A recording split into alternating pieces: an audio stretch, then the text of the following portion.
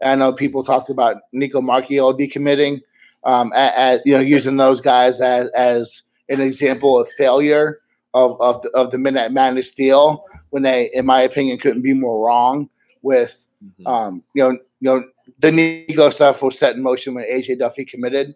And for me, in my opinion, based off what we've talked about, in our group chat and things that, are being said and heard or around the way, that was a major success. Is there any latest with Destin Hill that we know of? Because that's kind of been a hot topic as of last week. He has not yet enrolled into FSU. Hey guys, it's Terrence Mann. You're listening to Hear the Spear, presented by Noel Game Day. Go Noles. Hey, what's up? This is Peter Ward, a.k.a. E-Dub, in the house. So we're listening to Hear the Spear, presented by Noel Game Day. Go Live, go Noles. Hi, this is Charlie Ward, and you're listening to Hear the Spear, go Noles. This is Terrell Buckley. You're listening to Hear the Spear, presented by Noel Game Day. No Bloody. But perhaps better known as the greatest corner to ever step on a football field, Deion Primetime Sanders. Great Deion Sanders, my brother. What's going on, man? I could wake up to that greeting every day, man. That was awesome. Hello, Noles fans. This is former Seminole Derek Brooks, and you're listening to Hear the Spear, presented to you by Noel Game Day. James Wilder Jr. What's going on, James? Thanks for having me on. SSOD, Florida State or Die, and go Noles. William Bar None Floyd. Gentlemen, what's up? What is happening, guys? This is Logan Robinson from Hear the Spear, presented to you by Noel Game Day. We are finally back after a little break. A lot of personal things going on, a lot of technical things going on, a whole new stream set up. But we are back live. We got almost the whole crew here. Carlos was just with us, but he's got some personal things in the production meeting he was dealing with, or he would have been here with us. But right now we got practically the whole crew. We got Dustin Lewis, our lead writer and editor, with us up there in the top left. We got Langston Shoes. I don't know who that is. Oh, Nate Greer, at Nate Greer 26 here with us at the bottom left, lead recruiting insider. And Austin Veazey, lead basketball writer, also has some new breaking news this evening that we'll talk about later on. But gentlemen, what's going on? New stream setup. What's up? Yeah, it's been 16 days. I'm glad you could, finally do some upgrades. Couldn't get that mic here though. No, you're not getting that mic until you be nice to me. Couldn't give me that 1 day shipping. You got me like that 30-day shipping. Wow. The more work you put in, D-Lou, the more of a bigger budget we'll be able to spend on you. It's been so long since we did a podcast that I was sick last time we did a podcast. I got better, and then now I'm sick again, so appreciate that. So it's been a little bit. Langston Shoes, Pots and Pans, what's up? What's up, man? I hate this stream, by the way. I think it's bullshit, but let's go for it.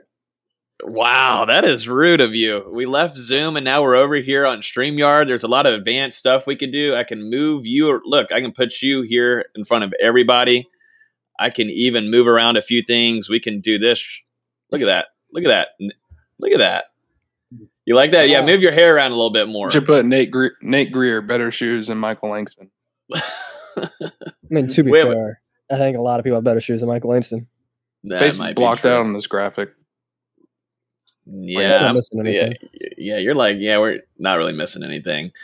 But we're advanced over here. But so hope everybody enjoyed this. So just a little update here. You'll be able to comment live, and we'll be able to show it down at the bottom with you guys. Shout out to Eric here. We're going to be able to engage with you guys. So if you guys have questions throughout the stream, you'll be able to hang out with us, ask questions. We'll be able to answer them live, either if you're watching from Facebook, YouTube, Twitter. It's going to be very interactive heading into the rest of this off season. But we're very excited about the new upgrade we did here. A little fancy. We're getting a little fancy on everybody right now. But yeah, it's been 16 days. Everybody, how have y'all been? Everything good? Chilling. Just chilling. If you stop muting me, I can talk. I have to.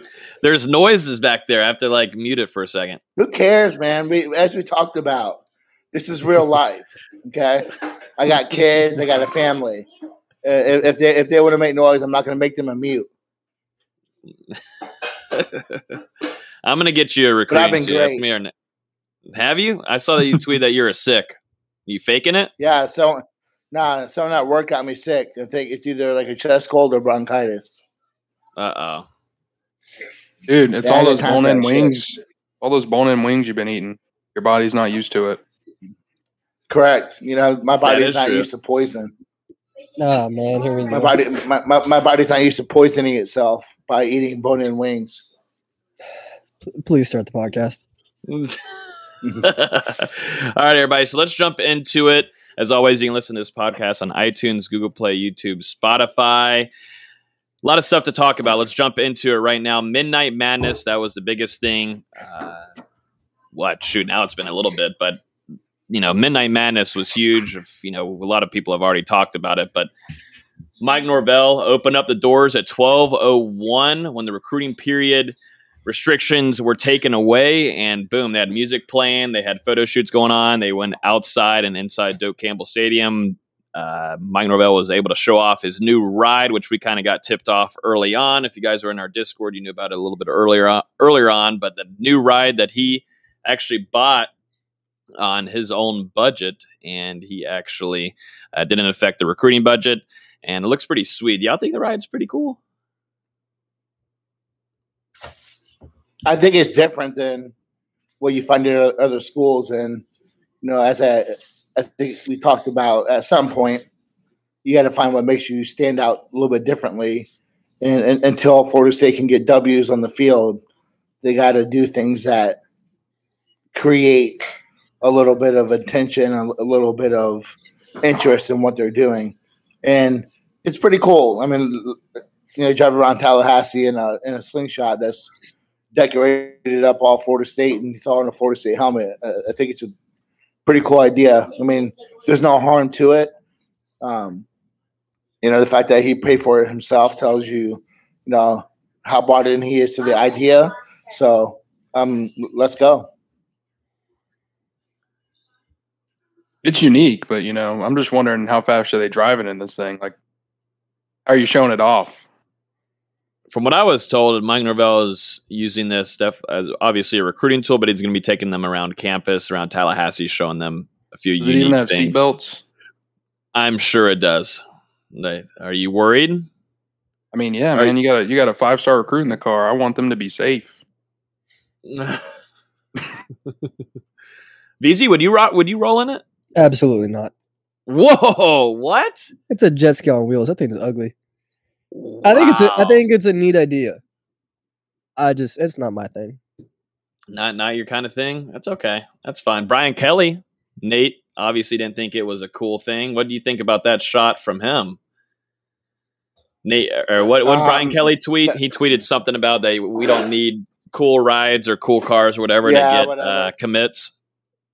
Yeah, coming from a guy who killed someone, that should, under his watch, let someone die under his watch because he didn't want to take him off the scaffold in order to film practice, and he falls off of it. But let's listen to Brian Kelly.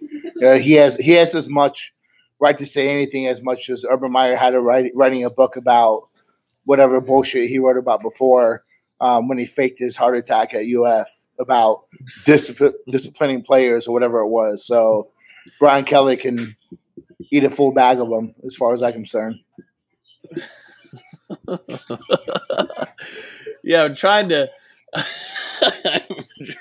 find your tweet here that you put up, Nate. I'm trying to find it so I can show it to everybody on the stream here. Do you remember what you said with that tweet? Well, what about like this coming from someone who has someone die under their watch? Yeah. That one. I loved it. I mean, come on, man. Hey, he really kills it, though. He really does, doesn't he? Yeah, he kills it with this program. I hope that.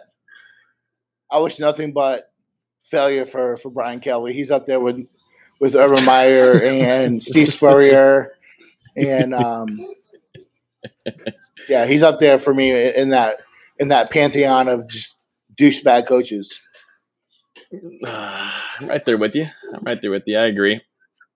But moving on from this, going back into a little bit of Midnight Madness, seems like it was a pretty good success. You got to see Jaleel Skinner come. We'll talk about Kane Madden here in a minute, but you got to see a lot of these big time targets come in. You also got your big guys, your big recruiting tools with you've got Travis Hunter. You've also got Sean McCall, who are 2 5-stars committed into the 2022 class in attendance. Who else, Nate? It's Sam McCall, not Sean McCall. I know. I keep on saying Sean McCall, but it's Sam McCall. Rodney Hill is there. He's been doing a lot of recruiting for Florida State, like on campus and through social media. So, yeah, a lot of guys. Probably the biggest visitor was Julian Armella. Yeah, talk a little bit about that one, Nate, because it seemed like a little kind of surprise that he was in attendance. I think that it is surprising that he attended with the direction the recruitment had supposed to been going. So to get him to come up there was a big time W for Norvell and his staff. So I think that with Florida State, with him, it's all about, can they show it on the field and show the direction? I think that what they can do connecting with recruits off the field, what Atkins can do, I think that, they've shown that, and I think they probably showed a little bit more on the visit. But, he's one of those recruits that, he wants to see that progression. So, but for a guy who really hadn't talked much about Florida State, and he's right there at 1201, I think that says really a lot about, where Florida State sits and how they are with him and his recruitment at this moment. So, and I think of, on the opposite end of the spectrum, you can mention Marvin Jones Jr. They needed to get him up there. So while he's probably been a little bit more than Julian, probably been a lot more than Julian Armella, you still would like to get, Marvin Jones Jr. there for that visit. Agree. And, sticking with Armella, I think him coming up for that visit on the open, or as the dead period was lifted, that really, at least in the eyes of FSU, I think that makes him a little bit more attainable. And really the next key to me is getting him for an official visit. He went to one on LSU last weekend. I believe he's going to Bama either this weekend or later this month. So FSU needs to get on that list as well. I fully expect him to play a part. Supposedly the dad, supposedly he's living with dad again, and the dad wants him at Florida State, but that doesn't always win out. So it's going to be an interesting recruitment to follow. So I think overall it was great. You could talk about Gabe Harris decommitting. I think that coming from a 2023 kid who probably committed without the lack of visits, still is strongly considering Florida State, but goes to a camp in Ohio State and just dominates it. And he's gonna blow up on the national scene. So, Florida State's got to be able to stay in that recruitment, and I think they will. I don't think a decommitment necessarily means that he doesn't end up back with them, but you can't necessarily be upset. And I know people talked about Nico Marchiol decommitting, using those guys as an example of failure of the Midnight Madness deal, when they, in my opinion, couldn't be more wrong with the Nico stuff was set in motion when AJ Duffy committed. And for me, in my opinion, based off what we've talked about, in our group chat and things that,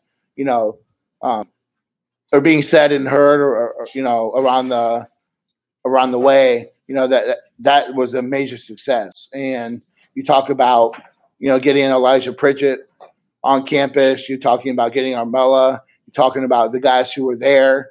You're talking about getting Coleman there as the first place he visits, the top receiver in the country. Come on, man. To even remotely think that whole thing what was a failure, I just think it is pure on trolling at this point. Yeah, it's trolling, most certainly. Uh-oh. You were muted there. Uh-oh. You muted yourself, I think, Nate.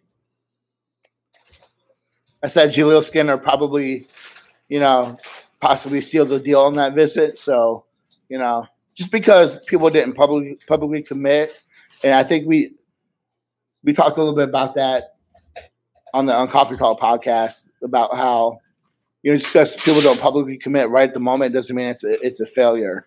You talk to people and there's a lot of positivity coming from that experience. So, you got guys coming in 2 to 3 times now since this happened. So let's all relax and let it play out. And Bishop Thomas too, another uncommitted prospect that came in on that visit.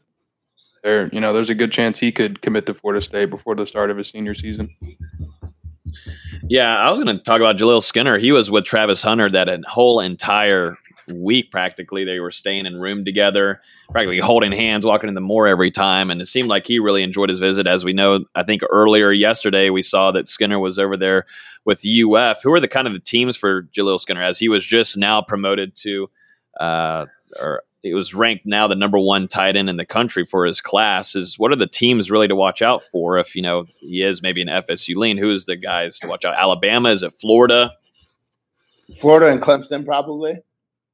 But, he said himself he grew up a Florida State fan, and coming on that visit is a dream come true. Coming into the recruitment, a lot of people thought it was going to be Clemson. And then Florida is really trying to push the whole Kyle Pitts Part 2 thing, because Florida can't drum up their own originality when they recruit. It's always Part 2, or you're this person all over again, because they're so unoriginal. So let's just call him Kyle Pitts. But, I think that's who you really look at right now is, those couple of schools. Agreed. I think it's over. You think it's over with Jaleel?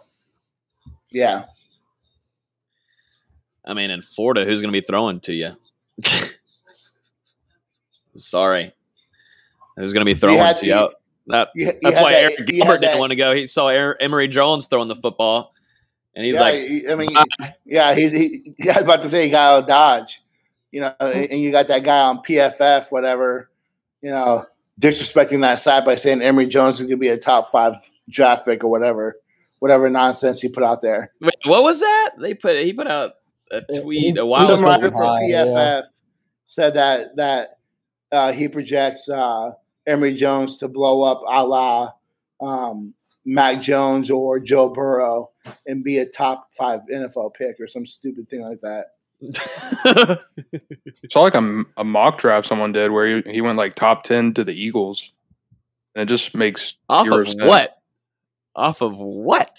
Was I seeing something that I don't know? It wasn't Kyle Trask out there 95% of the time, and then Emory's thrown in there to just give him a couple breathers.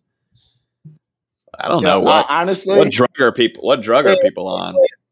If Emory Jones is a top five NFL pick, that would make Dan Mullen the greatest offensive coach of all time.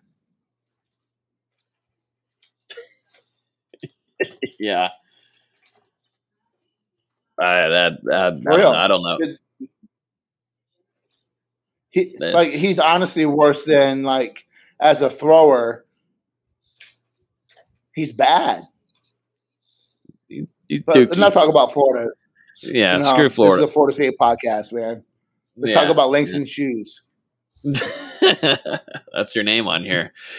No, going back. It's going to change every week, too. Oh, God. I'm sure we'll have roasts about us soon on here. D-Lou, you were talking quite a bit with Rodney Hill during his whole time and experience during the week that he was at FSU. What did he say to you? Anything kind of tidbits there? How was his experience? How was kind of like the flow of everything, emotions, the vibe? I mean, mainly he was just telling me that he had a great time. He came in on Monday, went to the Midnight Madness. So Tuesday at midnight. And then he ended up staying all the way until Sunday and left whenever the mega camp was beginning. So he was on campus throughout the entire week, and a lot of uncommitted targets came through. the guys that were at Midnight Madness. Nate, you mentioned Pritchett, and there was the Georgia guy. I don't know how you say his name. Is it Tyree West? Am I saying it right? I think so. But so there was some other guys that came through, and Rodney was up there along with Travis Hunter, and they were recruiting them, but they weren't pushing too hard.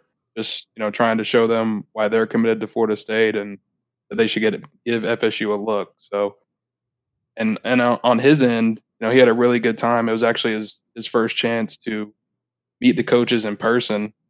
I'm actually hoping to get on the phone and do a full interview with him tomorrow sometime. So like Nate was saying, I don't think the whole Nico, we haven't really touched on this really. I don't think we've been given a chance to talk about it, but you were hearing things too, D-Lou, on this, and Nate was, but Nico Marchiol not probably sticking with FSU, and we had predicted this a couple of weeks ago. It seems like Florida State feels fine with where they're at with AJ Duffy, but how it seemed such kind of like an awkward kind of decommitment. It wasn't really released by him. It was told by another outlet and other things like that. It just felt a little weird, and I was getting texts all throughout that night and saying, what's going on? This is crazy, Nico Marchiol. I'm like, well, this was kind of something that was in the works a little bit. And, you should have known this right after Nico Marchiol, after AJ Duffy committed. Nico was tweeting quite a bit about looking forward to going visiting other places and all that kind of stuff. If he's going to be your lead kind of bell cow in a recruiting class, you don't like seeing that from your quarterback. Go ahead. What? You're muted. But it seemed like in the weeks following the spring game. I said ladies first. Appreciate it. Yeah. But it seemed like maybe Nico got word that Duffy would be coming on at the spring game. And then in the weeks following the spring game, he was just a little bit, I would say, noticeably silent on social media, not really supporting FSU as much when he had been vocal every day, all day, and then he was randomly silent. And then at the same time, I was told that he wasn't being as active in the commitment group chat anymore. So, and then when Duffy committed, it just kind of stayed in that same vein. He wasn't really as connected as he was before. And, I don't remember when he decommitted. I've been working so much. Was it last week or the week before? But either way, the day that he decommitted, actually got a text a couple hours before it went out public on Twitter and was told that he had left the group chat. So from there, I was like, okay, well, he's going to decommit sometime soon. You guys know what happened from there. 247 put it out. Yeah, I put I put a full breakdown in the Discord of everything I heard on Nico from March to his decommitment. So check that out if you haven't yet. Eric, I don't think that – I don't buy that he had a falling out with Coach Dillingham. When we had him on the podcast and everything, I think that, that relationship was too strong for that to happen. I'm not going to bash the kid. He made a decision that's best for himself. I just don't like the implication that Florida State disrespected him. I just don't. I don't feel that. I don't see that. It doesn't make sense for someone to publicly, purposefully, a lot of times say, I've known about two quarterbacks. They've communicated with me. They've made it a point. I have relationships with the guys that they're looking at, and et cetera, et cetera, et cetera. But all of a sudden, things change. 2 and 2 don't add up here. So, at the end of the day, he made a decision for himself. Florida State has the better quarterback committed, far and away the better quarterback committed, and let's just keep it moving. Yeah, it just definitely did feel weird with the fallout kind of thing happening there. I thought this would have been a little bit more of the tweet goes out, decommitted, and that kind of such. It was a little weird by him. And, we've had him on the show too, and he was a working bell cow for that class, but it seems like after AJ Duffy committed, he felt like, some things weren't straight with him and the staff maybe, but, he's off, visiting. He's already taken a few visits already. So best of luck to him. He came on here with class and was had a good conversation with him whenever he was on here. So, best of luck to him. And, this is a world of recruiting, though. And that's what I kept on telling people that were texting me. This is the world of recruiting. I know it's we're starting to get back into the run of it. This is how it is. And, we had a break after a year of a lot of this stuff, but we're fully back, and things like this is going to happen. Do you think, Nate, that Florida State feels fine with one quarterback heading with that class in 2022? I think it depends on what happens with Tate and Chuba. And, quite frankly, right now, I think their targets they liked are committed elsewhere. So it's a kind of decision. You wait and see what emerges over the summer and fall. If a guy emerges that they like, do you consider taking a second? And they're going to take two for a reason. There's only one ball.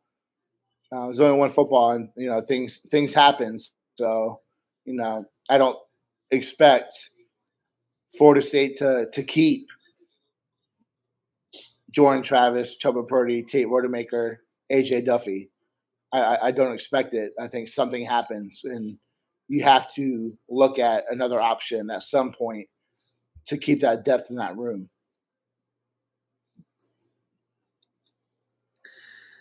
Trying to think of anything else with Kevin Coleman. Big time wide receiver target, 5-star, close with AJ Duffy. They were hand in hand during the visit there. Would love Florida State and Mike Norvell and Kenny Dillingham. Dugans would love to get him to seal up his commitment and stick with Florida State. Any kind of things we've been hearing on that? We talked about it a couple months ago in April that he really enjoyed his time at the spring game, and it was around a few of already FSU commits at the time. Kevin Coleman, anything on the latest with him? So, in my opinion, I feel like Coleman himself is actually pretty sold on FSU and what they can offer him and the coaching staff as well. And this visit seemed, to have him back on campus is huge as well. But to get his parents up here and to have them face-to-face with the coaching staff and to be able to discuss the plan that they have for Coleman and what they can do for him, because his dad is – I don't know if it's been publicly, but his dad seems like he's kind of pushing him towards Alabama, and FSU is going to need to be able to win over the parents to win this recruitment. With Destin Hill, Kevin Coleman becomes that much more important. For me, he'd be number 2 right now, behind Marvin Jones Jr. as the most important recruit in the class, because you need that elite guy that's going to be there for 3 to 4 years. McLean showed some stuff during spring. Don't know yet if he's going to be a high-level guy. Whereas a Destin Hill definitely flashed that he can be that true number 1, Jamar Chase, Henry Ruggs, Devontae Smith type wide receiver. And I think Coleman is in that same kind of class. So if something happens with Hill and he doesn't show up and something is delayed, et cetera, I think, Coleman becomes that much more vital to this class. He's already important, but having a Destin Hill in your back pocket makes that possible miss not hurt as much.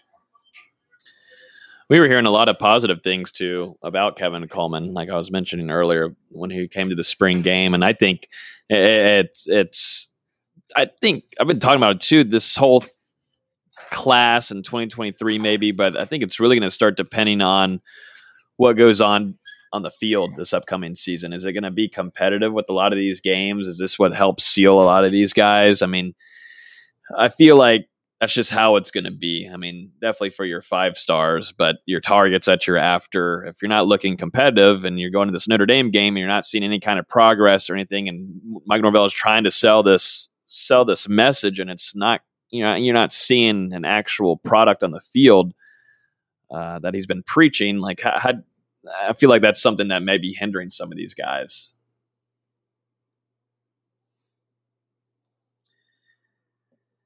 Is there any latest with Destin Hill that we know of? Because that's kind of been a hot topic as of last week. He has not yet enrolled into FSU. Former 4-star wide receiver out of Louisiana. Florida State was able to hold on to him and grab him and sign with the Seminoles. What we've heard, there's just different kind of things all over the place with this whole story. But some certain things, personal things holding back. Even before he was signing, we were hearing some personal things were going on, Nate. But any kind of latest with him?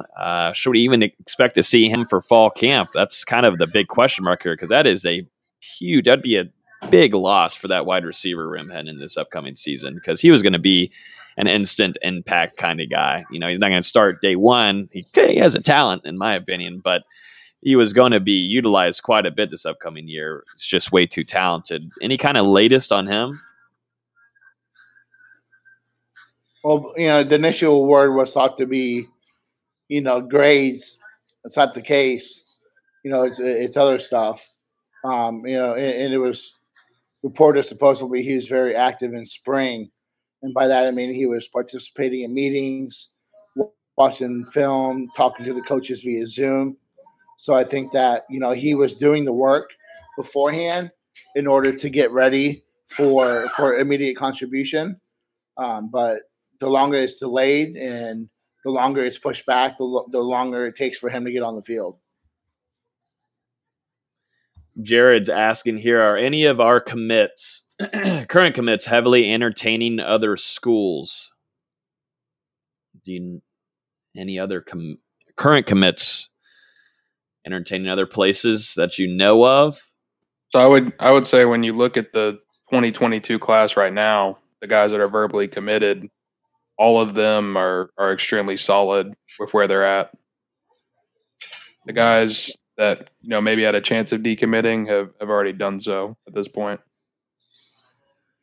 I agree with that. I think that who's committed right now is locked in. I don't foresee any 2022 kids decommitting. I think they have a good base to where they're at with the class, and there's a lot of high hanging fruit that's available that Florida State has a legitimate good shot at. So I think they just build on that class. Gotcha. Trying to take this thing off my face. No, I'm trying to hide your face. This thing is coming in handy really well. This thing is working out really well. Going back and, kind of finalizing Midnight Madness and FSU's big recruiting week in total, the big hit was the white helmets, which look pretty damn sweet in my opinion. I'm young. I like all different kinds of changes. I still love the gold helmets, so don't come after me. Don't put a gun to my head. Please don't do it. But I have really liked the white helmets. I've got a little thing here. I can show them off if I have it ready. Yeah, I do. You don't even know how to use these new features. I'm trying. Just the first time. Give me a break. But here's the new FSU white helmets. From what we've been told, they're not ready for game use. That's all I can say. But for recruiting tools, it's worked out very well, I think. Nate, you feeling them? I like them. You said they're Liddy Faggitti. Austin's a fashion guru. He's the shoe guy. We take advice from Austin here, but I mean, the all white uniforms are already one of our best. You put that with white helmets. Yeah, I think it's phenomenal. I think it's the best uniform combination. I love the all white. And I think the helmet clearly is. They spent time on that helmet. It's not. I think the black and garnet two-tone helmet is ugly. I think the black helmet is not that great, but this white helmet is a great alternative. I like the spear. I like the face mask. It's just a great combination. The color combinations, everything is awesome. I know Notre Dame is a home game. I'd love to whip those out for game one, but someone else responded on Twitter. What about North Carolina? That's a great point. That'd be a big game to whip those uniforms out. Yeah, they're gorgeous. I'd love all white. We'll see if they do end up being a game ready helmet. like I said, that right now this is just a recruiting tool for Florida State and Mike Norvell to utilize that. But, I'm wondering too, we saw tons of photo shoots. I can bring up some here, but we saw tons of photo shoots with all different kind of combinations. We got to see new ones too. I'm all about it. It works good on the gram, get more likes. The kids were loving it. But we got to see a lot of these guys doing it. This is my favorite. I got to say, the all black with the gold helmet. We haven't seen it used in a long time. I think since Leon Washington played. It's been since 2008, 2009, 2008. It's been a minute. The all black and the gold lids are the best in my opinion. I got to see it. I think it's clean. I wouldn't be surprised if you saw those against Notre Dame. Yeah, I agree. All black gold helmet. I wouldn't be surprised if you saw it break out then. And speaking of this guy right here, Ba actually just got moved up to a composite 4-star per 247 Sports. So now Florida State does indeed have a 4-star offensive line commit. 6'6", 330, if I'm correct. 6'6", 330, big boy. He's been kind of a bell cow. He's been recruiting quite a bit on Twitter. He's been very active the last couple of this last week. Very active. I think you might see a couple guys join him next month. I think so. Hey, this was a yeah. I think you might see. I have an interview. I've been really slacking on typing up the updates I have, but I talked to him after his time at Florida State, in between his official visit, and he talked about the renewed presence of Florida State at IMG. And how he feels that, Florida State's not done IMG maybe for this year and into the future. And as we know, if you follow me on Twitter at Nate Greer 26, don't mind the links and shoes. It's right after that. But, they have a running back, Stacey Gage, who I think is the best freshman I've seen since Chris Leak. So when I lived in Charlotte, I knew his brother, CJ, and watching this kid just be a monster in high school. He was just on another level. But I think Stacey Gage is probably the best freshman I've seen since Chris Leak. So, and Florida State is done a great job to cement themselves into his recruitment, even though he's a 2024 and there's a lot of time left. But that kid is, when you use the word elite, that kid is elite as a running back. So, very excited to watch him grow. Being right down the street from ING, I can watch him play a few times, but that kid is special. I thought this was a pretty interesting tweet here from Travis Hunter, tweeting about Mike Norvell, showing a lot of love. There is some, people out there, and obviously it's a kid in his recruitment, but some people wondering if he's going to really stick with Florida State. But this was something pretty interesting to kind of kill that whole conversation, talking about Mike Norvell. That I thought was good. If you want to get coached by somebody that's going to push you to the limit, make sure you have the best version of yourself and want you to succeed in life. Mike Norvell is that coach. Can't thank him enough. How big is that? I mean, that is you don't find him anywhere else. This is your guy, Nate. You don't find this kind of stuff anywhere else. I think it just shows that he's bought in. And, I mean, he believes in Mike Norvell. I mean, you can just see it with how hard he recruits for Florida State in person, these last however many days he was on campus, and also on social media all the time. And, I mean, it's been consistent from the very moment he committed to Florida State. He's never wavered in that commitment. And, I mean, honestly, I'd say it feels like he's locked in more than ever right now. When you have the best player in the last 3 classes committed, that's going to catch people's attention. And the fact that, 1, he is so active on social media. 2, he's so active on visits. 3, he participates in camps.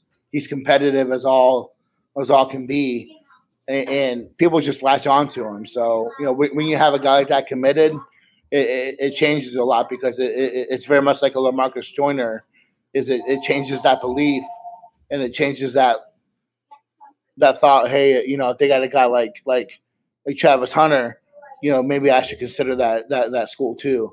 Yeah, and that's why I think you see a guy like Sam McCall who just canceled his visit to South Carolina. I think that you're going to start to see more kids shut it down for their class and really lock into the recruitment part. But I've said a lot about Travis Hunter, and I'm going to say it every single podcast that we do. Just how good that kid is. If he could play 2 years and be out, he should. He's that good. I'm sorry, you can call that hype. That kid is on a different level. Mm-hmm. And he does it with pads on. We've seen all kinds of updates and videos and highlights on the gram and Twitter about him without pants. Yeah, everywhere. Without pads, and then he has a spring game, and it just kind of just looks easy for a little bit there. Yeah. So let's talk about that for a second. So in shorts, he just physically dominates you, with these acrobatic catches, like he just mesmerizes you, and then in pads, he takes a screen pass. Makes 2 cuts and he's gone. Like just runs right by you. Yeah, like the speed. He looks even faster with pads on. Like his game speed looks even faster than you would in 7-on-7. And granted, 7-on-7 is very kind of, in my opinion, kind of jumbled together. You're playing on a smaller field. You have a lot of guys around you. It's a smaller space, but here's a guy that when you put pads on, he just looks even better. So I know rivals who, whatever, rated him as number 2. At least they're halfway smart and close to putting him as number 1. Give him his props, man. He deserves it. He's the best player in the country. He's incredible, man, and it's just good to see him. He's almost like a week and a half. He was at FSU helping recruit. It felt like, huge recruiting tool, gigantic recruiting tool. And like I said, for guys like Jaleel Skinner and also Kevin Coleman being their big time targets, and you also have Armella.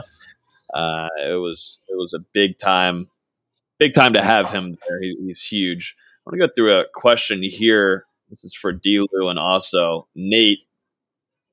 From Rayro, asking what linebackers does Florida State have a chance at getting? Any kind of updates on that front? So you've actually got one guy coming in this weekend on an official visit. That's Omar Graham. And then, there's some other guys on the board. I think FSU is still trying to figure out, where the interest is mutual.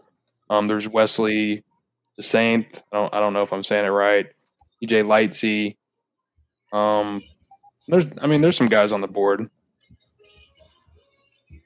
I'm a big fan of me. I'm a big fan of the Martin kid from Georgia. If you've been following me on Twitter, I talked about him a little bit on the Mark Rogers podcast too. The kid is just extremely athletic. The dude from Lee County. Yeah, just you need to watch. Go watch his highlight film. He's on a different level in terms of the sideline to sideline, the instincts you can see him are there, no false steps. Comes with violence. I like him a ton. I don't think they're done yet with the kid that committed to Georgia Tech. His name is escaping me right now. I don't know why. Deron Willis. I don't think that they're done with him. I think you look at Omar Graham. Yeah, I think you look at like you said. I think DeSaint is probably the number 1 on the board right now. But, for me personally, I like Martin a ton. I think he'd be a great fit for the defense. I didn't even mention him. You look at Devin Smith out of Orlando. There's a lot of guys. I think that board is far from done yet. And, I think it's going to be much different after more summer camp visits, after a fall season when coaches can go out and evaluate. I think the board's going to look totally different, period. But I think linebacker is a position that, I think they're not close to done evaluating. Going to the next segment here, there's been a lot of camps going on. If Los was here, he would be able to tell us, too, about his time during the 7-on-7 camp. He spent some time with Mike Norvell and chatting it up during his experience, but he's sadly not with us, but we can kind of go over a little bit. So Florida State had their mega camp, which seemed to be a huge, big-time success with, over 3,000 kids there, right there on the rec field in front of College Town. They're doing drills with position coaches, and then as we know, the most recent ones, the 7-on-7, and also the big man camp that was inside the IPF for a majority of the time. Seemed like there might be some things coming out of this, maybe out of the big boy camp a little bit, maybe some good news incoming for Florida State that we might need to keep an eye on. As we know, there's guys like Elijah Pritchett. There's also Kashawn Sapp that seems to be kind of leaning in Florida State's ways. Any kind of latest from those camps, if you guys have heard anything? So I would say the mega camp, by all accounts, went extremely well. You know, even though there was a ton of kids, from what I was able to tell, it seemed like everybody was able to get reps, and there wasn't like long waiting periods or anything like that. Everybody was able to get a chance, and we saw Florida State offer some recruits that had a good showing out there. And at the same time, I mean, you think about all of the other college coaches that were out there from across the FBS, and there was D2 schools out there. I'm trying to think, I think there might have been an NAI school, but there was just a multitude of different coaches, different personalities. And I think, being able to have everybody out there and just interacting and building relationships, it was bigger than just the performances of the guys on the field. Who knows, down the line, maybe a coach that was at this camp that Mike Norvell talked to for 15 minutes, like, I don't know, Chris Thompson retires. He's like, oh, I talked to this guy at the mega camp. He seemed pretty cool. I'll give him a call and interview him for the position. I mean, it's little things like this. And, these relationships could come back and be big. Yeah, it's networking. And I've done a couple of interviews with guys that I know that Florida State's not going after. Maybe they talked to them a little bit after. But I just want to get the vibe of the camp. And there's a lot. I talked to a couple of coaches, high school coaches that were there, and they were just blown away about the way the campus ran, about the organization, about the openness of the coaching staff at Florida State and of the coaches in general that were there. You would think that it would be a little bit of a jumbled mess and maybe some disorganization, but they ran it really well. It was very, very, very planned out, and it was a great opportunity for a lot of these recruits who may not be Florida State material but get their shot. And quite a few kids got offers that day from schools like a Charlotte or Akron or whatnot. So I think it's a long-term play. Also, short-term evaluate some kids that they wanted to see for 2022, 2023. But you asked about like SAP and all kind of things. Dustin alluded to it here.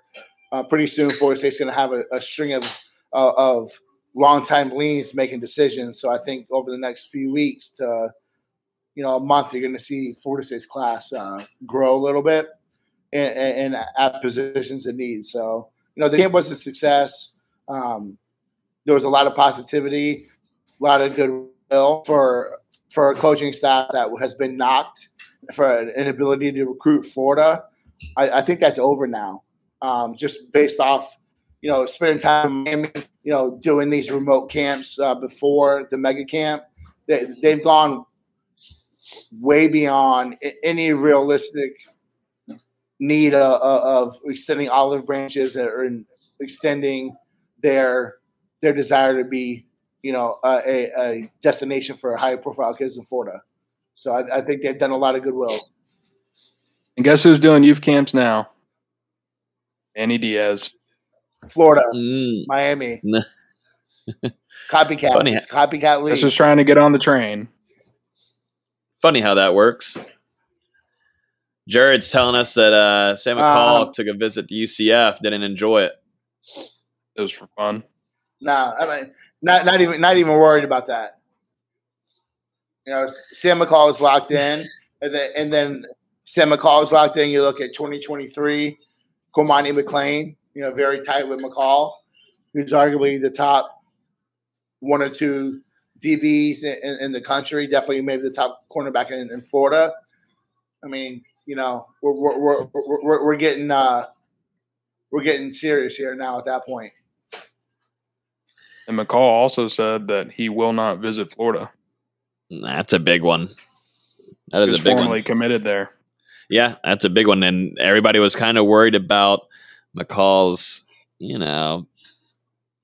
was going to stick with FSU if this was just kind of commit and then weigh out some other options or really be a locked-in guy like Nate just said. So it seemed like I would think Midnight Madness might have helped just a little bit more too on that kind of front. He's kind of being the tag teaming partner with Travis Hunter. Absolutely. As long as Travis Hunter is committed, Sam McCall is going to be committed. Write it down. Put it down. And when you're still getting the tattoo, Nate, right? If Travis Hunter decommits, the NG on your where are you putting it at? On my ass, yes. Yep. I thought you said you're putting it on your forehead. No, my butt. Okay. My right butt cheek. I'll take it. We'll take it. So Reed Pribble, who do you think is better, Dalvin Cook or Warrick Dunn? Yeah, I'm bringing that up. Yeah, Warrick Dunn's my favorite player of all time, but he's not a better running back than Dalvin Cook. He's just not. Imagine Dalvin Cook playing behind the offensive line that Warrick Dunn had. Dalvin Cook single-handedly carried the team for 2.5 years. Yeah. 2 years. I don't know about 2.5, but 2 years for sure. Dalvin me all day long. I mean, luckily to see him in person and play, but like Nate was saying, the offensive line and what he had to work with and the magical things he did, I got to go with Dalvin. But this is no shot at Warrick. This is no shot at Dunn either. This is no shot. No, Warrick Dunn is one of the best running backs in ACC history. One of the best players in Florida State history in a program that's had a lot of greats. Dalvin Cook is just that special. And we're seeing it in the NFL. It's a shame he plays for the Vikings. I wish he played for Chicago. but seriously, like, how many yards does he go for behind an Alabama offensive line or behind Florida State's offensive line in 96, 97? It would have just looked easy. I'm just thinking it. I mean, I would have just been. Back then, running backs were like tailor made for the Heisman. Like, he dominates. Mm-hmm. It's not even close. Dustin, you're quiet on this one. I mean, you guys said it all. Thank you. Thanks for your analysis. Dalvin play. Plus, I've got to see Dalvin play in person, and I mean, man, he's different. So I'm a little biased. I never got to see Warrick Dunn play, but Dalvin was just different out there. We need to touch on this. It's not in the docket, though, but the latest College Football Hall of Fame nominees have been placed. Guy we were just talking about, Warrick Dunn, Marvin Shadetree Jones, and P-Dub. The fact that former Hear the Spear alum. I'm sorry. The fact that Marvin Jones and Peter Warrick are not in the College Football Hall of Fame it is a facade. Marvin Jones, in my opinion, and I'm right on this, don't argue with me, is the best linebacker in college football history. In my opinion. What about Luke Kuechly? Luke Kuechly? I saw that comment yesterday where someone I was like, man, stop. So like I said, CJ, CJ is my boy, but Marvin Jones played on a defense with a bunch of animals and still put out crazy stats. If he played on a Boston College defense where he's the primary guy, he's getting 177 tackles too. Shout out to Unconquered Talk and CJ and Steve, but you killing me with that CJ. Kuechly's a better pro. Kuechly's a Hall of Fame talent, but in terms of college linebackers, man, Marvin. Different animal. Peter it's crazy. Warrick He is not in the College Football Hall of Fame. What? I mean, come on, man. Like, I don't understand. I don't really follow follow the College Football Hall of Fame, it seems like it's a lot of politics involved. The fact that, Peter Warrick is not in the College Football Hall of Fame and he left college 22 years ago. He's one of the most talked about players in the last couple of years. Has been mentioned so many times by NFL greats. Chad Ochocinco just talked about, had an argument about him, being one of the best college football players ever. And this man, not even for his position, but ever, and hasn't even been placed in the College Football Hall of Fame yet. It's unreal. If that Florida Gator fan, Dillard's cashier, didn't tattletale on the Dillard's hookup that everyone got, he wins a Heisman. Yeah, that's crazy. I think it's, like you said, political, and it's things that maybe are off the field. Who do you think out of these three, though, realistically gets in? Is it going to be Marvin Jones? I think for me, I'm saying Marvin Jones or P-Dub. I don't know. It's tough. You're muted, Langston Shoes. If Peter Warrick and Marvin Jones don't get in, shut this shit down. No, seriously. It's a joke. What's the purpose of a Hall of Fame, right? A Hall of Fame is there to honor the all-time greats, right? Yeah. So why are two of the all-time greats not in it? I'm sorry. And as much as I hate Deion Sanders, as much as a jackass as he is, it took him a while to get into the College Football Hall of Fame. That's just stupid. It's dumb. It's idiotic. Dumb. Just as it's dumb as Leroy Butler's not in the Pro Hall of Fame. Yeah, that is true. That's another good take there. If you got any more rants, give it off. Anything else? Travis Hunter's number one in 2021, 2022, and 2023 class. Do you want to talk about the Willie Taggart needed more games? Madden? Taggart needed more games. No. he needed 21 less games. All right. You want to talk about the K Madden tweet? Yeah. Let's go about the whole Kane Madden. Oh yeah, the Kane Madden thing that went down. The whole thing. Everybody was after you. Everybody was after you. Which for the time, we'll go over it. But a lot of we'll go about. Obviously, Kane Madden, he picks Notre Dame. Blah blah. He goes there for about like 6 hours, and he just already says Notre Dame's going to be it. Notre Dame swooped in a little bit later. At the time, for a lot of people, not only Noel Game Day, we were hearing a lot of positive things with FSU and the interactions they've been having and the calls, and then once on campus. But whenever Notre Dame was able to swoop in and switch it up, Logan, Notre Dame swooped in and took them. Stop being around the bush. We heard a lot. The word "a lot" of positive stuff, I think, would be an understatement. Yeah. Like, we were told it's done. It's a done deal. He's coming. Yeah. Notre Dame swooped in. It is what it is. But, for people to act like that, they didn't say the same, or to have, twat waffles from your Big Three Stupid podcast come out and try to call me out on Twitter with screenshots of our Discord. I have no regrets of what I said, because what I said was what happened at the time. I don't think Florida State expected Notre Dame to come in like they did, and expected Notre Dame to switch it up as quickly as they did. And 24/7 and all them guys, I'm going to say it here, I don't care. We're quite confident. So let's not switch it up and pretend like, oh, we weren't real sure, we were hearing. Let's not come on, man.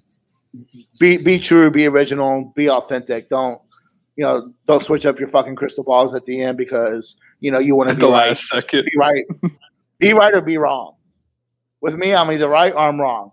And I'm going to tell you why I thought I was right, or why I'm right. I'm going to tell you why I'm wrong. This is what happened. This is what I was told. That's part of recruiting. But to have a little, show boy, whatever, put something out there on Twitter, I think was just ridiculous. And it, it's a shame that it's come to the point it's come to. But I have no issue standing up for my tweet or for No Game Day's tweets or for our information when at the time when we were told that, it was done, and there's a lot of confidence even coming into the visit that it was going to be sewn up. So let's all take a step back and stop faking and being posers. Going on into That's all I gotta say about that. The last little football segment here before we get to some basketball stuff with the Austin's latest. Real quick, it came today. This has been kind of blowing up with the college football playoff reportedly looking at moving to a 12-team playoff system. So going from 4 to 12, it's a mistake. Which is a significant change. What's y'all's first little thought of that? It'd be a mistake. 12's too many. Like I think most people can agree 4's not quite enough. But I feel like if you do 12, there's so many teams that don't deserve the playoff bonuses and the playoff hype. Like there's not that many great teams that deserve a shot at the championship. That's just my opinion. I think 8. Like if you're going to expand it, do 6 or 8. 12's too many. Yeah, I mean, how are you going to go from 4 to 12? I mean, they're not even going to experiment with anything smaller first. They're just going to go from 4 to 12. And they've been doing, 4-team format now this will be the 8th season coming up. So I don't know. I think that's too drastic of a change, in my opinion. So I would like to see him try 6 or 8. And, maybe if that doesn't work how they see it, maybe explore 12 from there. But 4 to 12 is just too much for me. If you go 12, why not just follow the FBS route and have 24 teams? I'm not sure exactly how many are in the 1AA Division II playoffs, but if you can go 12, why stop you from going 24? I think 12 is too much. I think that's when you get 1 and 2 lost teams that maybe shouldn't be there. I mean, there's a lot of times where the 1-4 games are already just blowouts. Do we really want to see 2 weekends of blowouts before we get to good games? I think it's just dumb. I mean, this year, what do you see? So yeah, it's 1 versus 12, or 1 and 2 get however it's going to be set up. Who would have been number 12 this year? They are looking at Brett McMurphy's tweet up here. 12 would have been Coastal playing the 5 seed Notre Dame. Okay, so how that game would have gone? Notre Dame by probably 30. That would be pointless. Why do that? They're trying to look for the storyline and more moolah. That's exactly all. I guess the underdog teams get more of a shot. So, if you do have a team like Coastal, they get a chance to make the playoff instead of having no chance at all. So they can't. So it'd be like the same thing as UCF. Like that undefeated UCF team forever is like, oh, we won the national championship that year. We went undefeated. Well, this way you put them in the playoff and they get their asses kicked. That's why you think, like, if you're going to do it, do 8. You do 5 conference champions, 2 at-larges, and then if there's that one really good group of 5 team, you make them that 8 seed. I agree with Austin. Go 8. I think that every conference winner should be put into it. And then you have your at-large, and then you have your best group of 5. I think that's the best way to do it. That way all the big conferences get their cut of the money, and then it gives an opportunity for a Georgia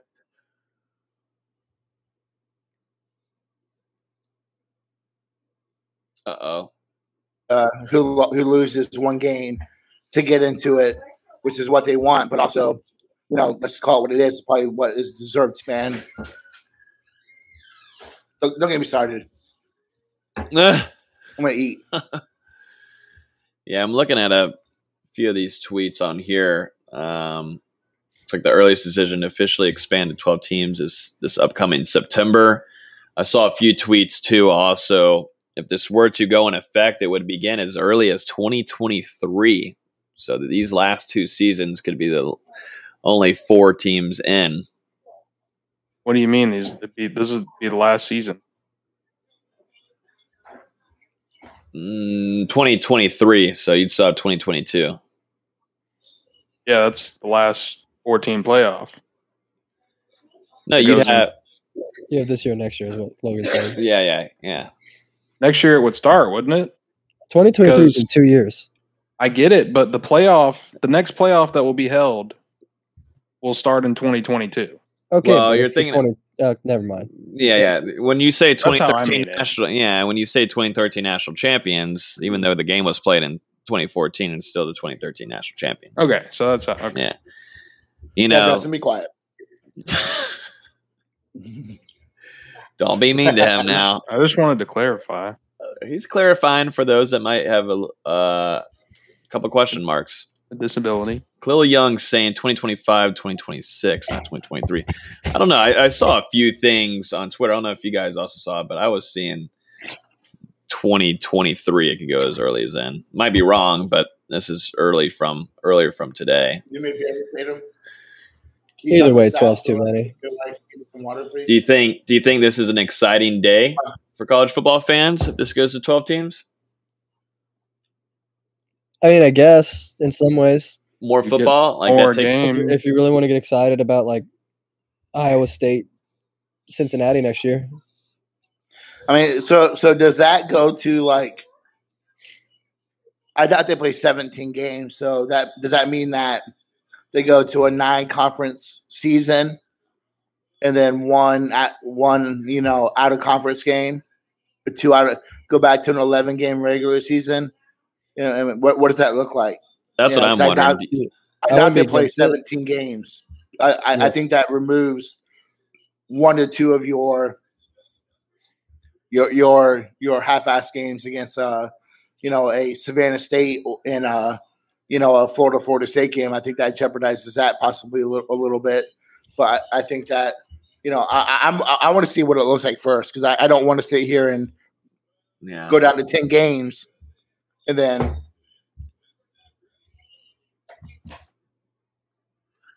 Well, it's showing on here too. I was seeing that the top 4 seeds also get buys in the first round. So that changes up some certain things too right there. I don't know. I think there's still a lot more. It's interesting to keep an eye on. There's going to be a lot of things changing, and we'll be hearing new things. But this is a huge change, gigantic. But it seems like drastic. this is. Yeah, it's drastic, and it seems like it's like literally kind of almost a done deal. That's what Brett McMurphy's making it sound, and some other places like this is done. This is what happened in 2023. We'll be seeing a 12-team playoff, which makes it pretty interesting. And FSU has a chance now. Florida has a chance. I would say Miami might have a chance, but no. I thought about it. Yeah. John saying he doesn't agree. Don't need to see an increase in the number of teams. Khalil Young. So I think the first 3 words, just go ahead and that I would just disregard that thought, whatever follows after that. I see that one. I think that Josh Sweat, the fact that he was able to play college football and play it at a good rate is a feather in his cap, because that kid damn near lost his leg. He went from the number 1 player in his class, stayed a 5-star, and played as a freshman, and played well as a freshman. And I thought he had a solid career. He didn't have the career that junior season Josh Sweat you'd expect because of the knee injury. But the fact is, he got drafted and he's still in the NFL. So I'm sorry, that's just ridiculous. He's doing pretty well in the NFL right now. I want to change my name. Yeah. It's starting to come after now. We've had a few comments in here. Let's go and do a little bit of basketball here, unless anything else comes up in the comments. VZ, we've been keeping up to date with it. Terrence Mann, I got to watch the Dallas Mavericks have meltdowns whenever Terrence Mann was rolling over there last week. But it seems like right now you're looking at Trent Forrest versus Terrence Mann in that series. It's pretty fun to watch. It's cool to see these Noles out there performing well, too. Only difference is Terrence is actually playing right now compared to Trent, who will only play if it's mop-up duty. They're winning by 40 in the playoffs, which it's not going to happen. The Clippers are too good of a team to let that happen. But I'm glad the Clippers are finally realizing, hey, we have this 6'6" versatile defender who can guard 1 through 5. Let's put him out there. Yeah, Terrence has been great for them. He's been exactly what they need, bringing in, energy, defense, hustle, charisma. That team's so bland when you look at Kawhi and Paul George and Reggie Jackson. Then you're bringing a guy in playoff who has passion. Hey, you bring in T who actually has passion, and it's something they need. It's not like with Patrick Beverly who's fake hustle. Terrence Mann's actually out there working, and they need it. If they make it past the Jazz, he's going to be a huge reason why, because he could put good minutes on Donovan Mitchell. Yeah, it's been fun to watch. Dealer, you still watching basketball after your Clippers lost? I'm not a Clippers fan. I'm not a Clippers fan. I mean, Celtics, my bad. But yes, I got, sorry, Austin, but I got a chance to watch the Game 7. And Terrence Mann balled out. I mean, when he's knocking down his jumper, everything comes together for him. Because like you said, the hustle, the defense, he's got that. And then the nights the jumper's on, the Clippers are usually going to win by a lot. He shot 41% from 3 this season. I don't think a lot of people realize that. I mean, he was killing it for them this year. He still has to be more confident. We saw it at the end of game. What was it? Game 6, game 5 or game 6? I think it was game 5. I think it was 5. Where he had a layup. Luka was guarding him in transition. He passed it off to Batum instead, and they lost the game. Terrence I know takes that shot. We saw it against Virginia Tech in 2019. We're used to him taking that shot. I don't know why he didn't. And you could see immediately after the play, he was pretty upset that he didn't take that shot. But the Clippers are realizing that he's the guy they have to play. Mm-hmm. It's good to see that kind of energy in the NBA too. But I mean, it helps a little bit more that he's a former Nole. But man, it's cool to see him bring that. Helps even more that he was on Hear the Spear. That is true. Former alum. Got to get him a ring. Then we bring him back on. Say NBA champion. But yeah, it's been fun watching him. Trent's going to take a little while, but let's get him in there a little bit more.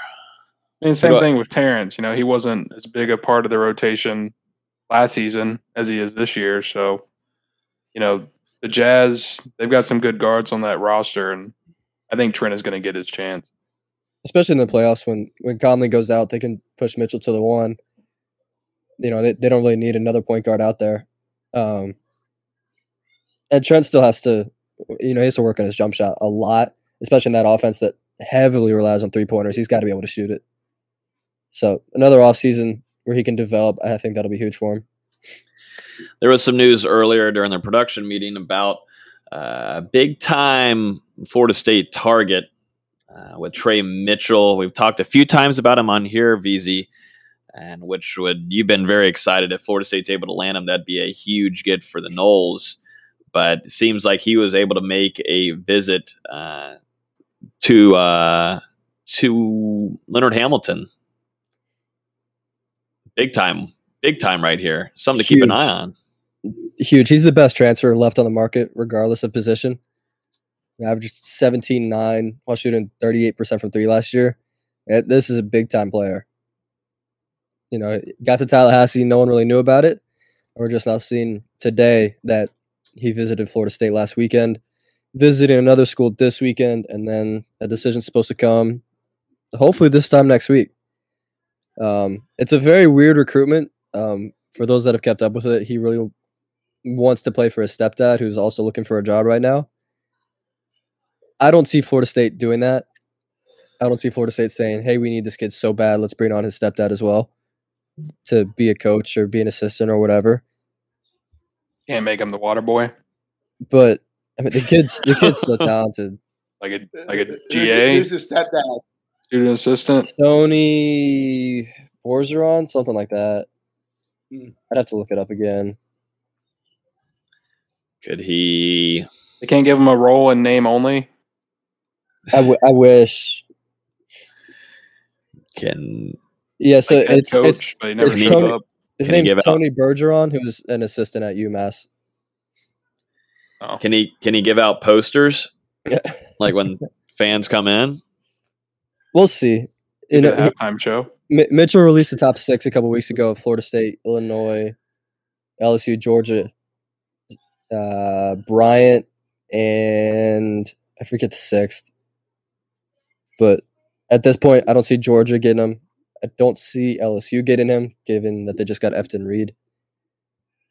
Illinois has gotten a few players, so we'll see. I right now, I think he's Florida State's to lose, given that they got the very important first visit.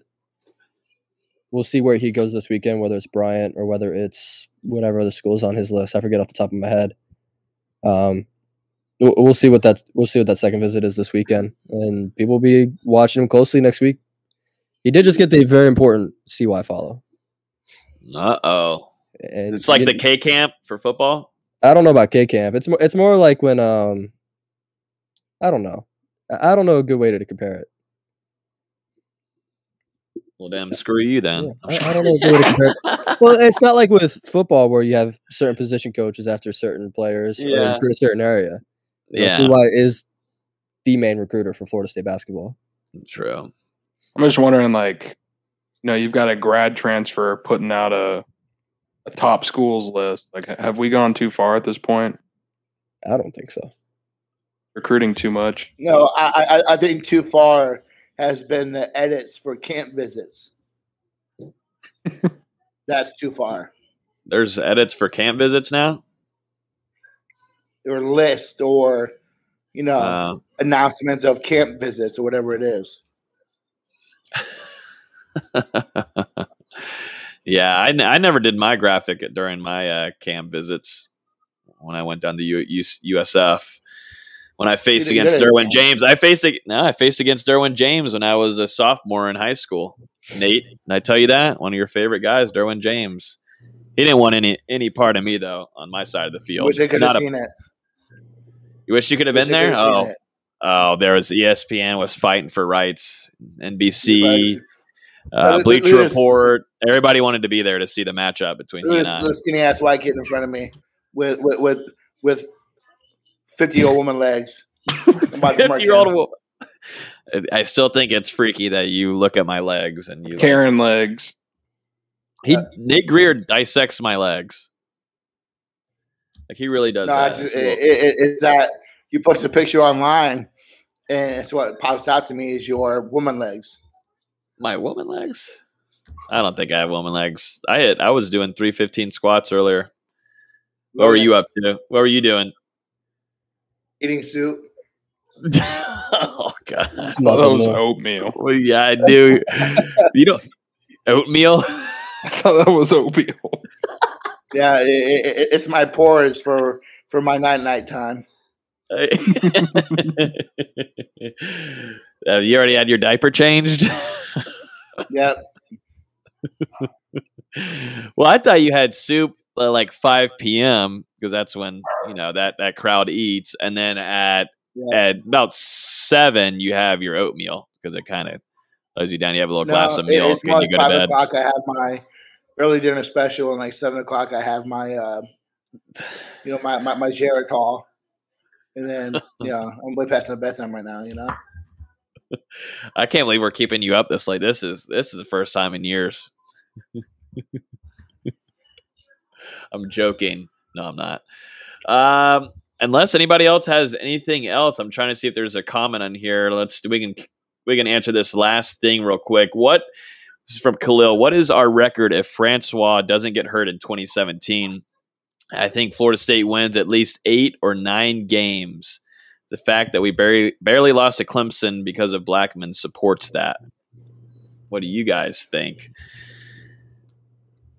In my opinion, I think it hurt. I mean, obviously, you lose Francois, you're throwing in a true freshman with James Blackman, and you also had Jimbo kind of out the door, or thinking about going out the door. Nah. I think if Francois stays healthy, that whole kind of storyline is interesting to me. I don't think it changes that much, honestly. I'm going to pull that schedule. I think by that point, the culture had turned toxic. In hindsight, that team just wasn't moving in the right direction. I think that you look at the quarterback and you got it. Yep. So I think that they still beat. I think they go 0-1, 1-1, 2-1, 3-1, 3-2, 4-2. No, they lose to Clemson. Oh, I think they lose to Bama, Clemson. They lose to Bama, Clemson, and Louisville. So Francois flips that Boston College game around, 35-3. Yeah, man, that team was mentally shot by that point early. That was at Boston College, right? Yeah. Yep. Wasn't that their bandana game? Yeah, it was. You look at that schedule before Boston College, Florida State with Francois might be undefeated. Well, except for Alabama. One loss going into that game. I mean, it was the same way in real life, so does it really matter? I think they go 9-3. I guess without I forgot. I was going sideways. Never mind. I don't know why it doesn't go up and down. It's dumb. Never mind. It's kind of confusing. Google. It took me a second. Really, I think the only one that would probably change is Miami. One of Miami or Louisville. One of those two. What about NC State? Yeah. Scroll up. Scroll up? Yeah. Yeah, they beat NC State. Two of those three would probably change. I don't know all three would, but two of the three would. So I'll say 8. It was all one possession games. I think that's 9-3 because of who you have on the team. Just they still had skill there. By that point, the team, the lack of accountability was already there. Bullshit had already seeped in and was already part of the culture. Mm-hmm. Akers was a true freshman, but you also had Jack Patrick as a veteran running back. God, you had so many running backs. Amir Rasul was there. Ryan Green. Vickers was also there. Zaquandre White. Man. I also had Auden Tate. I wish that it would have worked out for White. He was really good in high school, dude. Watching him down here, like he was good. Mm-hmm. It just hasn't worked out for him. Nope. You also had Tamarion Terry as a true freshman. Ryan Izzo, who's done pretty well so far in the NFL for himself with the Patriots. Landon Dickerson was still enrolled, Nate.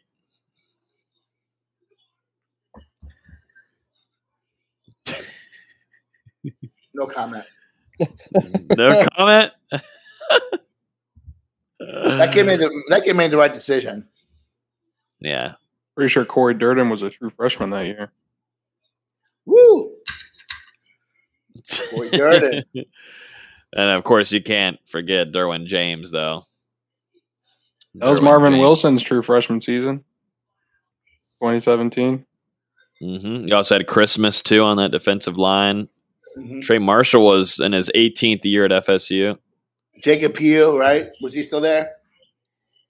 I think so. Yeah. Brian Burns. Jackson snapping necks out there. I think they go 9-3. Yeah, no, I feel pretty confident of that. You got true freshman Hamza was just getting enrolled too. Yeah, tons of talent. Kane Doe was running in as a true freshman. Derek Nottie, Josh Sweat. Like you said, D-Lou, Marvin Wilson, a true freshman coming in. And Steven Gabbard. You can't forget Steven Gabbard either. Long There snapper. you go. Georgia Ron took my next point. You know, they probably get Justin Fields. Oh, that could be true. It's painful to look back on it. It is kind of tough, man. It is kind of tough. Back when we were hopeful. But alas, here we are. Yeah. Thank you for the boosters and whatever his face was. Can't remember his name. I don't really care to. The whole old head of the booster program, Alfred. You know, him and Jimbo having a dick size contest. Not Alfred. And, you know, yeah. Here we are. Look where we're at. We're here on a Thursday night with our friends having a good time on a podcast, live streaming to God knows where it's going. Talking recruiting, talking Knowles, talking basketball, talking NBA. I mean, what else is there to look forward to on Thursday nights, Nate? Bed. Sleep. Sleep. More oatmeal.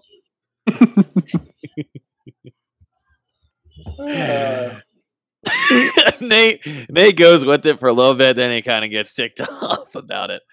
Oh, man. Well, this is probably the best of time to end this before Nate starts cussing me out. Or tweeting about me. He could tweet about me here soon. No. Oh, man. Yeah, we're wasting my characters. Oh, true. But, yeah, I think that's going to do it for this episode. Thanks for everybody hanging on with us tonight. I know we started a little bit later, and then we also unveiled and debuted the new streaming setup. Still kind of getting used to it a little bit. If the audio sounds a little bit different, it might take a couple weeks to get used to. Editing and also cutting and all that kind of stuff. But this is kind of the new wave. It's been really fun being able to interact with you guys live while we're on here. It's nice.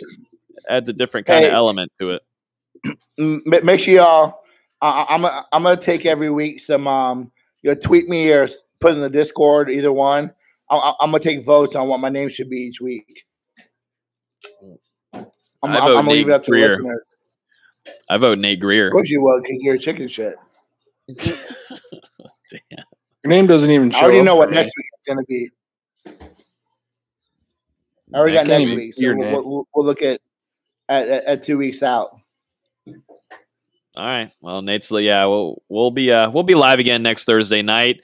Hopefully, we were hoping to have some guests this weekend or this week, but next week we're going to have on maybe two, at least one, but maybe two current FSU commits to kind of give us the rundown on the Midnight Madness and recruiting and Mike Norvell and the relationships and all that kind of jazz. So look forward to an exciting episode next week. As always, you can find us on iTunes, Google Play, Spotify, Google Play. Appreciate all of y'all for listening. If you're listening on YouTube right now, hit that like button, subscribe. We're posting almost daily now, and we're going live at least once a week. So definitely appreciate all y'all hanging out with us. Y'all be good. See you guys in the Discord, and have a great rest of y'all's week. Peace.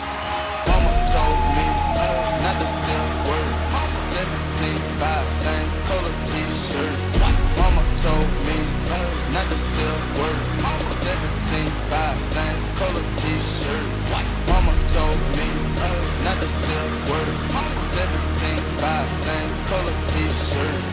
Mama told me not to sell word.